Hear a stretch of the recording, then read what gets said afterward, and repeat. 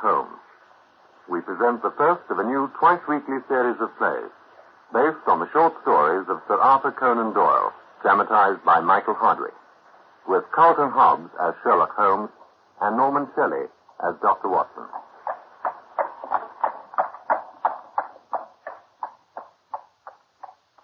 And now, here is Dr. Watson to introduce the case of the Dancing Men. Thank you, sir. I have told elsewhere of the joyful return of my friend, Mr. Sherlock Holmes, 3 years after his supposed death struggle with the late Professor Moriarty at the Reichenbach Falls. After his restless wanderings in the East and on the continent, he seemed content to be at anchor once more in the haven of our former lodging at 221B Baker Street, where our landlady, Mrs. Hudson, proceeded as usual to spoil him while continuing to deplore his irregular and untidy habits. But it was not long before he had become absorbed again in his practice as a consulting detective, ready for any investigation that gave promise of stretching his remarkable powers to their limit.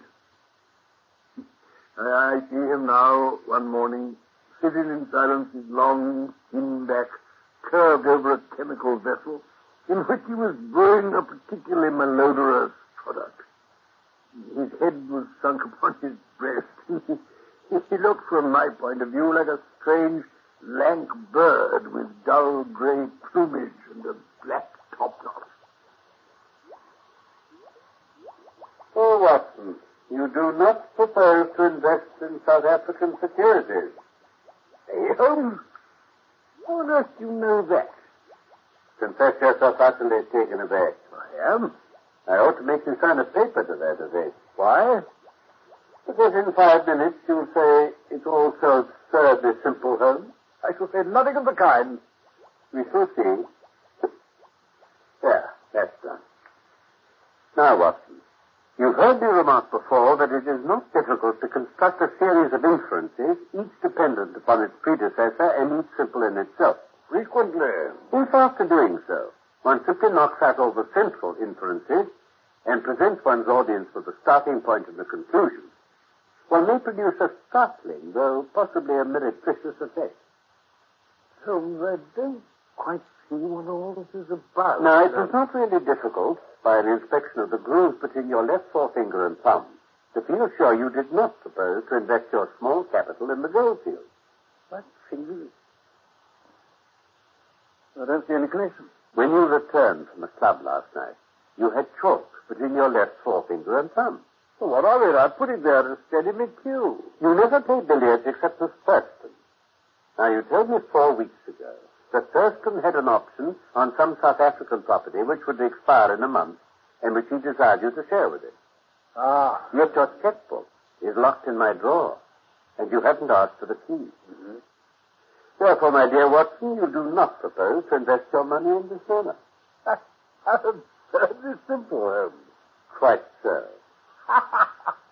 Every problem becomes very childish once it's explained to you. Now, here's an unexplained one on this piece of paper. So what do you make of that? What on earth is it? It looks like a row of little men. One or two of them waving flags, it seems.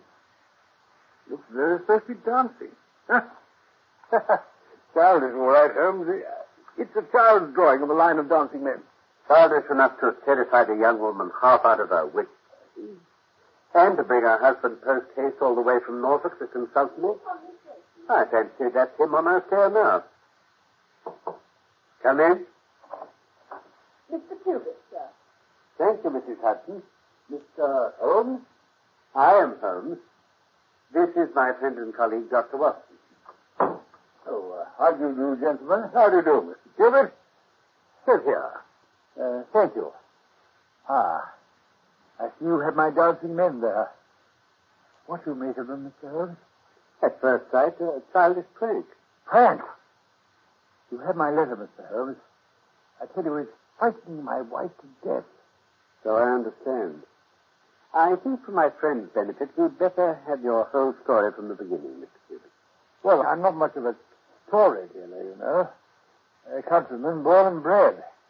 There's no family better known than the Cubits in the whole of Norfolk. Squires of Bridlingthorpe for 5 centuries. Quite so. And I understand that you'd remained a bachelor until only recently. That's right. I came up to London for the Golden Jubilee last year. I met a young American woman, Kit Patrick. I stayed in my boarding house. Well, to cut a long story short, before the month was up, I was as much in love as a man could be. Married her at the registry office and took her back to Bridlingthorpe. Congratulations. Well, some thought I was mad. I don't doubt. A man of good old family taking a wife, an American as that, without knowing a blessed thing about her family or her past. But if you saw her, you'd understand why I did it. Did she tell you nothing about her background? Oh, yes. Yes, she said, I beg you never to ask about my past. If you take me, Hilton, she said, you take a woman who has done nothing that she need personally be ashamed of. But you'll have to be content with my word for it. If you can't, then go back to Norfolk and get all about me. That was very straightforward. Well, there was no going back for me. I took her on those terms. That was just a year ago. We've been very happy. Blissfully. Until just the other morning, we were coming back from an early morning ride. Hunt, he's the stable lad, took our horses, and Elsie ran on ahead into the house. I'll tell Saunders breakfast in 10 minutes, darling. Right-o.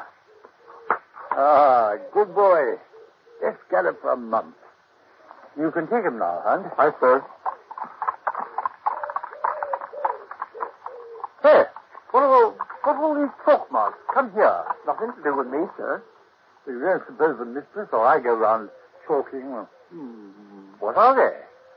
Sort of little men dancing. You don't suppose we go around chalking such things on window ledges, do you? Oh, me, sir. Or Saunders or Cook? Oh, come on now. I can't eat you for it. It wasn't me. Oh, very well. Only get it rubbed off. And I don't want to see any more of it, you understand? Pass your coffee, please. Thanks. Good young goat. Hey, me? No, darling, not you. Here's your coffee. Thanks. No, that young Hunt. No, he's not all that bright, too. I don't like a liar. Is that what it is? Talking rubbish on a window ledge? Rude rubbish? Well, some sort of scribble. Little men sort of dancing about. Idling his time. A bit of chalk in his hand, I suppose. But on the house is too bare. Oh! Darling. Saunders. Saunders, quick. The mistress is fainting. She didn't injure herself, I hope? No. No, she was round again in a few moments. Tried to make out it was just a dizzy spell. That long gallop on an empty stomach, you know. I was able to go on with her breakfast, and I didn't think much more about it. But after the second time... The following morning, I believe. Yesterday, Mr. Holmes. Just after breakfast this time. Went out for a little stroll in the garden together. Quite ourselves again. Until we reached the sundial. That's where we found this paper I sent you. The second lot of dancing men, or whatever you call them. I picked it up and showed it her without thinking. Thought she was going to faint away again on the spot. Great heavens. Mr. Cubitt, these dancing men you found on the sundial, can you possibly say whether the drawing is the same as the one you saw on the windowsill? That crossed my mind in the train, but I can't say. Only took a glance at the first lot, you know. Understandably. Tell me, have you heard of any strangers in your neighborhood lately? Strangers? Don't think so. I presume it's a very quiet place. Any fresh face would cause comment. Oh, Barnhill. Then I suggest you return to Norfolk. But can't you advise me then? I am doing so. Go home, take an exact copy of any fresh dancing men that may appear, and make discreet inquiries as to any strangers in the neighborhood. You reckon these drawings add up to something? Evidently. If their meaning is purely arbitrary, then it may be impossible for us to solve it. On the other hand, if it's systematic, I've no doubt we shall get to the bottom of it. Good day, Mr. Cubitt. If there are any fresh developments, I shall always be ready to run down and see you in Norfolk. If that's your advice, Mr. Holmes, then... Well, good day, gentlemen. Good day. Ah, Mr. Cubitt. Come in, won't you? Thank you, Dr. Watson. Mr. Holmes, I'm sorry to return like this in less than a week, but this business is getting on my nerves. Have there been further events? There certainly have. Look at these. 3 more sets of these figures. Thank you. Ah. All different, Holmes. Excellent. Excellent. Great, and there's everything in order, Mr. Cubitt. Well, when I got back to Ridlingthorpe after seeing you the other day, the first thing I saw was a fresh crop of dancing men close on the stable door. That was this one. Did you rub out the marks after copying them? Certainly. I didn't want else to see them. But 2 mornings later, there was this fresh inscription in their place. Capital. Our material is really accumulating. 3 days later, a message was left. Scrawled on paper on the sundial again. This one. I reckoned all this work was being done by night. So last night, I determined to sit up in my study, in the dark, with a revolver in my hand. Well, it was about 2 in the morning. Nothing had happened. So when I heard the study door opening quietly behind me,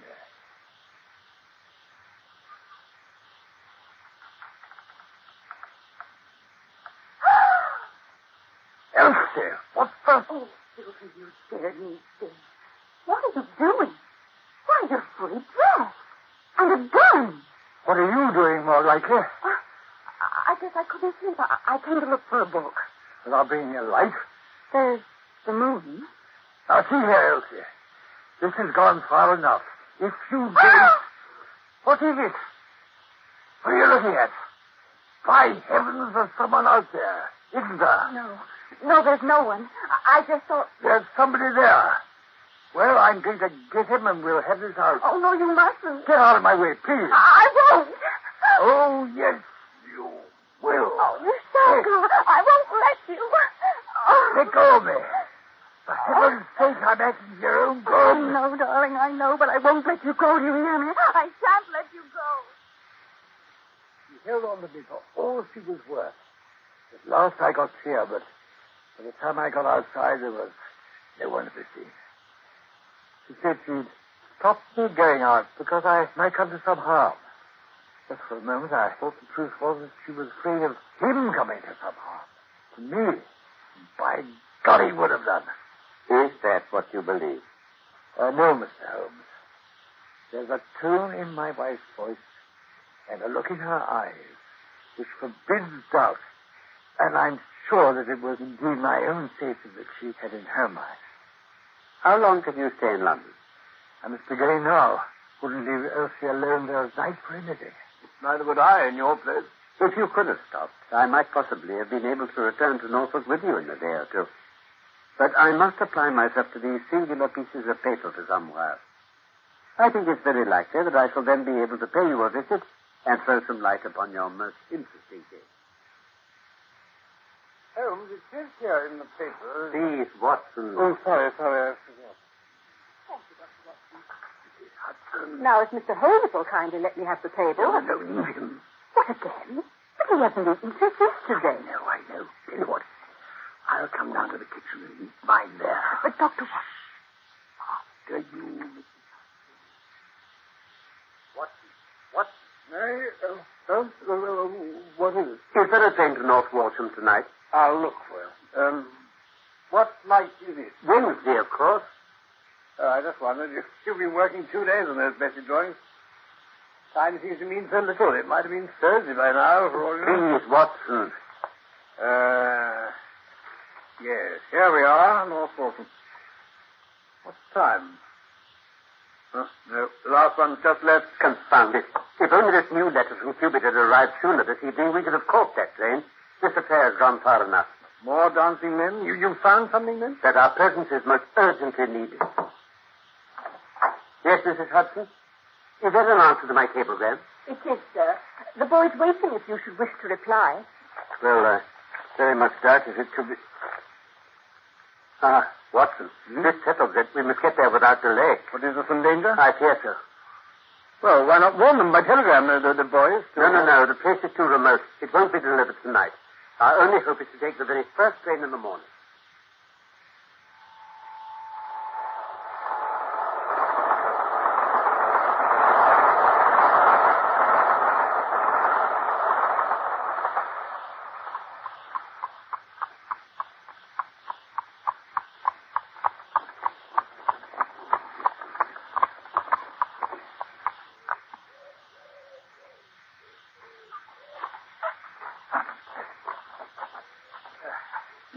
Good day, gentlemen. Have you got business here? Most certainly, sir. My name is Sherlock Holmes. Sherlock? Oh, Martin, sir. Inspector Martin. Norfolk Constabulary. How do you do?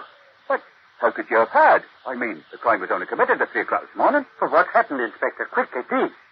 Shot. Both of them. Oh, no. Mr. and Mrs. He's dead and she's... No. Oh, no. I anticipated the crime. I came in the hope of preventing it. You did?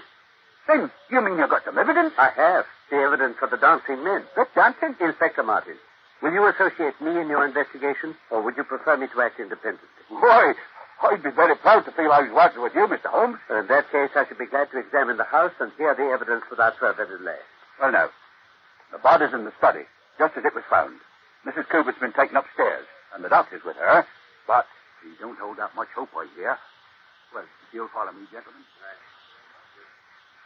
Well, the question seems to be, did he shoot her, and then himself, or did she shoot him, and try to do away with herself? He was lying here, dead, just as you see him, and she was over near the window, where you see all that blood. The revolver lay about midway between them. It was the only revolver in the room? Yes, 2 chambers had been fired. And the window is shut. Is that how it was found? Yes, sir. Mrs. King, the cook, will depose to all that. Yes, sir. Definitely 2 shots I heard. One louder. Which was the louder, Mrs. King? The first. It must have been to awoke me. Might what you heard have been 2 shots fired simultaneously, followed by a single shot which sounded much less loud by comparison? I'm sure I couldn't say as to that, sir. No, quite. What did you do? Oh, I come downstairs. Were any lights on? I brought the candle. But how did you know which room to approach? By the smell. Smell? No one said anything to me about the smell. The smoke from the gun. As soon as I reached the hall, I could smell it, coming from the study. So I went in. Was the door open? A bit. I went in, and there they was. The poor master and mistress lying. Try not to upset yourself, Mrs. King. Mrs. King, only one more question. Yes, sir. Was there no light in the study when you entered? Only the candle. The one you were carrying? And the other one, on the table near the window. Now, madam, you say there was a candle burning close to the window. Was the window open or shut? Shut, sir. You didn't shut it yourself? No, sir. I touched nothing. The candle stood here then, and the window was shut. I don't quite see the significance of it, Holmes. Nor do I, Doctor. Here we have a revolver with 2 shots fired. One bullet's in Kirby's heart, and the other lies near to his wife's brain. The only question is... How do you account for the bullet which so obviously struck the bottom of the window frame here? Eh? Where? By George, Mr. Holmes. However did you come to see that? Because I looked for it. Then 3 shots were fired, but only 2 of them from this revolver. Holmes, you mean to say there was a third person? Undoubtedly. Mrs. King's evidence told me that. But how on earth... She smelt cordite fumes as she came down into the hall. Some draft from in here must have been necessary to blow them from the room so quickly. The window must have been opened for a time. though not long enough to extinguish the candle. As I can see that a third person stood outside the window and fired in. A shot was fired at him and struck the bottom of the window frame. Then who shut the window? Mrs. Cubitt. But she was... A woman's instinct, Inspector. Shots were fired. She sprang to the window and shut it for protection. But I... Hello? What's this? That? Oh, her handbag. Found lying near her. No message or anything, but plenty of cash. So I see. Yes. 20 50-pound notes. £1,000? It must be preserved as it is. It will figure in the trial. What do you make of it, sir? Now, there are several points of this problem which I've not been able to explain to you yet, and this must remain one of them. But we must act quickly. How, sir? Firstly, by searching the flower bed outside this window, where I have no doubt we shall find the spent case of the third cartridge. And then? Mr. Martin, is there any inn in this neighborhood known as Eldridge's? Eldridge's? Eldridge's. No, I can't. Hold on. There's an Eldridge's farm over to East Ruston. Is that a lonely part? Oh, very, sir. Ah, then perhaps they'll not yet have heard of all that happened here during the night. Very likely not, sir. Capital. Now, will you have the goodness to instruct one of the stable lads to saddle a horse and go there at once with a message which I shall give him? Well, I don't see it. Now, Watson, a piece of paper from that bureau, please. All right. There you are. Thank you. Now then.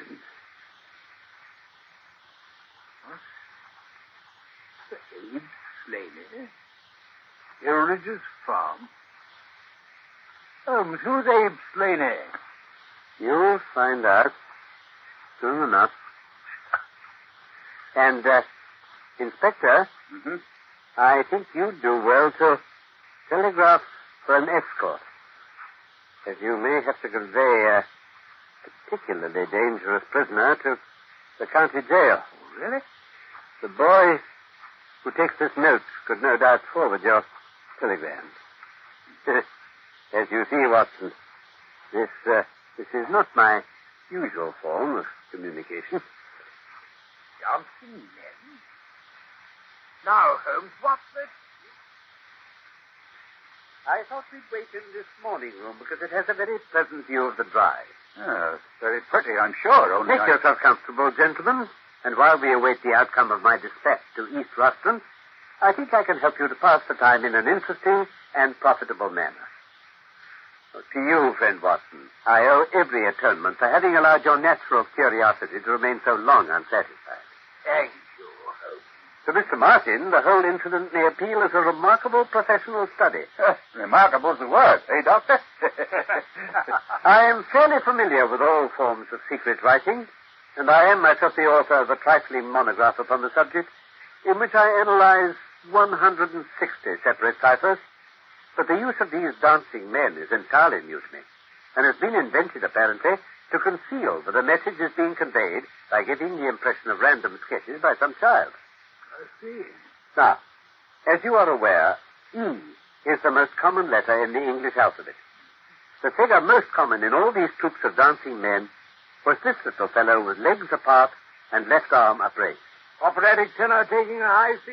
Very good, Watson. Only it's an E in this case. Now, speaking roughly, the order in which the other letters of the English alphabet tend to predominate is T, A, O, I, N, S. And so I had two messages complete. The first of which read, "Am here, Abe Slaney at Eldridge's." Now, I had every reason to suppose that this Slaney was an American. Well, how is that, Holmes? Abe is an American contraction. Mrs. Cubitt's American origin and her reticence about her past suggested that there was some criminal secret involved. I therefore cabled to the New York Police Bureau asking whether the name of Abe Slaney was known to them, and received the reply, "Abe Slaney, the most dangerous crook in Chicago." By George. On the very evening this answer arrived, Cubitt sent me the last of his dancing men messages. It read, "Elsie, prepare to meet thy God." I knew there wasn't a moment to lose. Unfortunately, Watson, we did lose our moment, and reached here to find that the worst had already occurred. Yes. Hello. Who's this? Good. If I'm not mistaken, Abe Slaney. What? What's he doing here? I invited him. Well, he doesn't know it was I. Powerful-looking gentleman, isn't he? I've given instructions that he's to be directed immediately to this room. So, I suggest we take our positions behind the door. You'll need your handcuffs, Inspector. Very good. But you can leave the talking to me.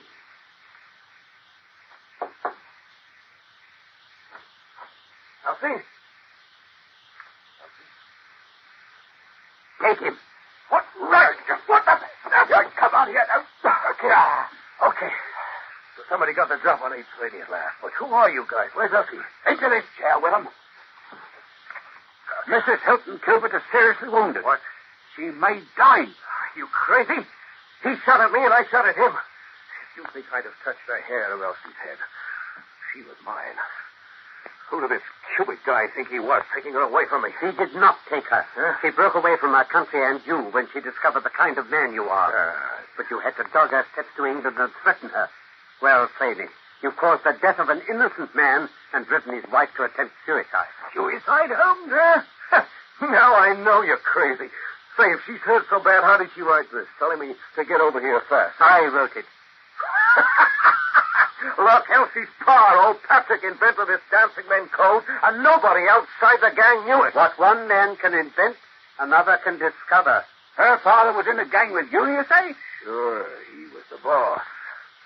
Now you know what's in her past, eh? I also know that she expected you to come here last night and had £1,000 ready to offer you if you'd leave her and her husband in peace. But he was waiting here, too. Wasn't he, Slaney? Look, it was self-defense, I tell you. He shot at me first. And hit the window frame. You shot back through the open window simultaneously and killed him. A servant thought both shots were one. You fled. Mrs. Cubitt sprang to the window and shut it, then picked up her husband's gun and turned it on herself. From remorse, I dare say, for bringing him to his death. If she recovers, she may yet have to face a charge of murdering her husband. What? The least that you owe her is to make it clear to the whole world that she was in no way directly or indirectly responsible for his tragic end. Okay. I ask nothing better. I guess you fellas are cops. All right, you can take me. I won't try anything. I guess I've done enough. I'll bring in a couple of my constables then. Mr. Holmes, I only hope, if ever I have an important case again, I'll have the good fortune to have you by my side. Thank you, Inspector. The credit shall be yours. For myself, there has been the satisfaction of a singular inquiry. As to my friend Watson, Holmes? I think that I provided you with something unusual for your notebook. Yes, indeed. Then come along. 3:40 is our train. I fancy we should be back in Baker Street in time for dinner.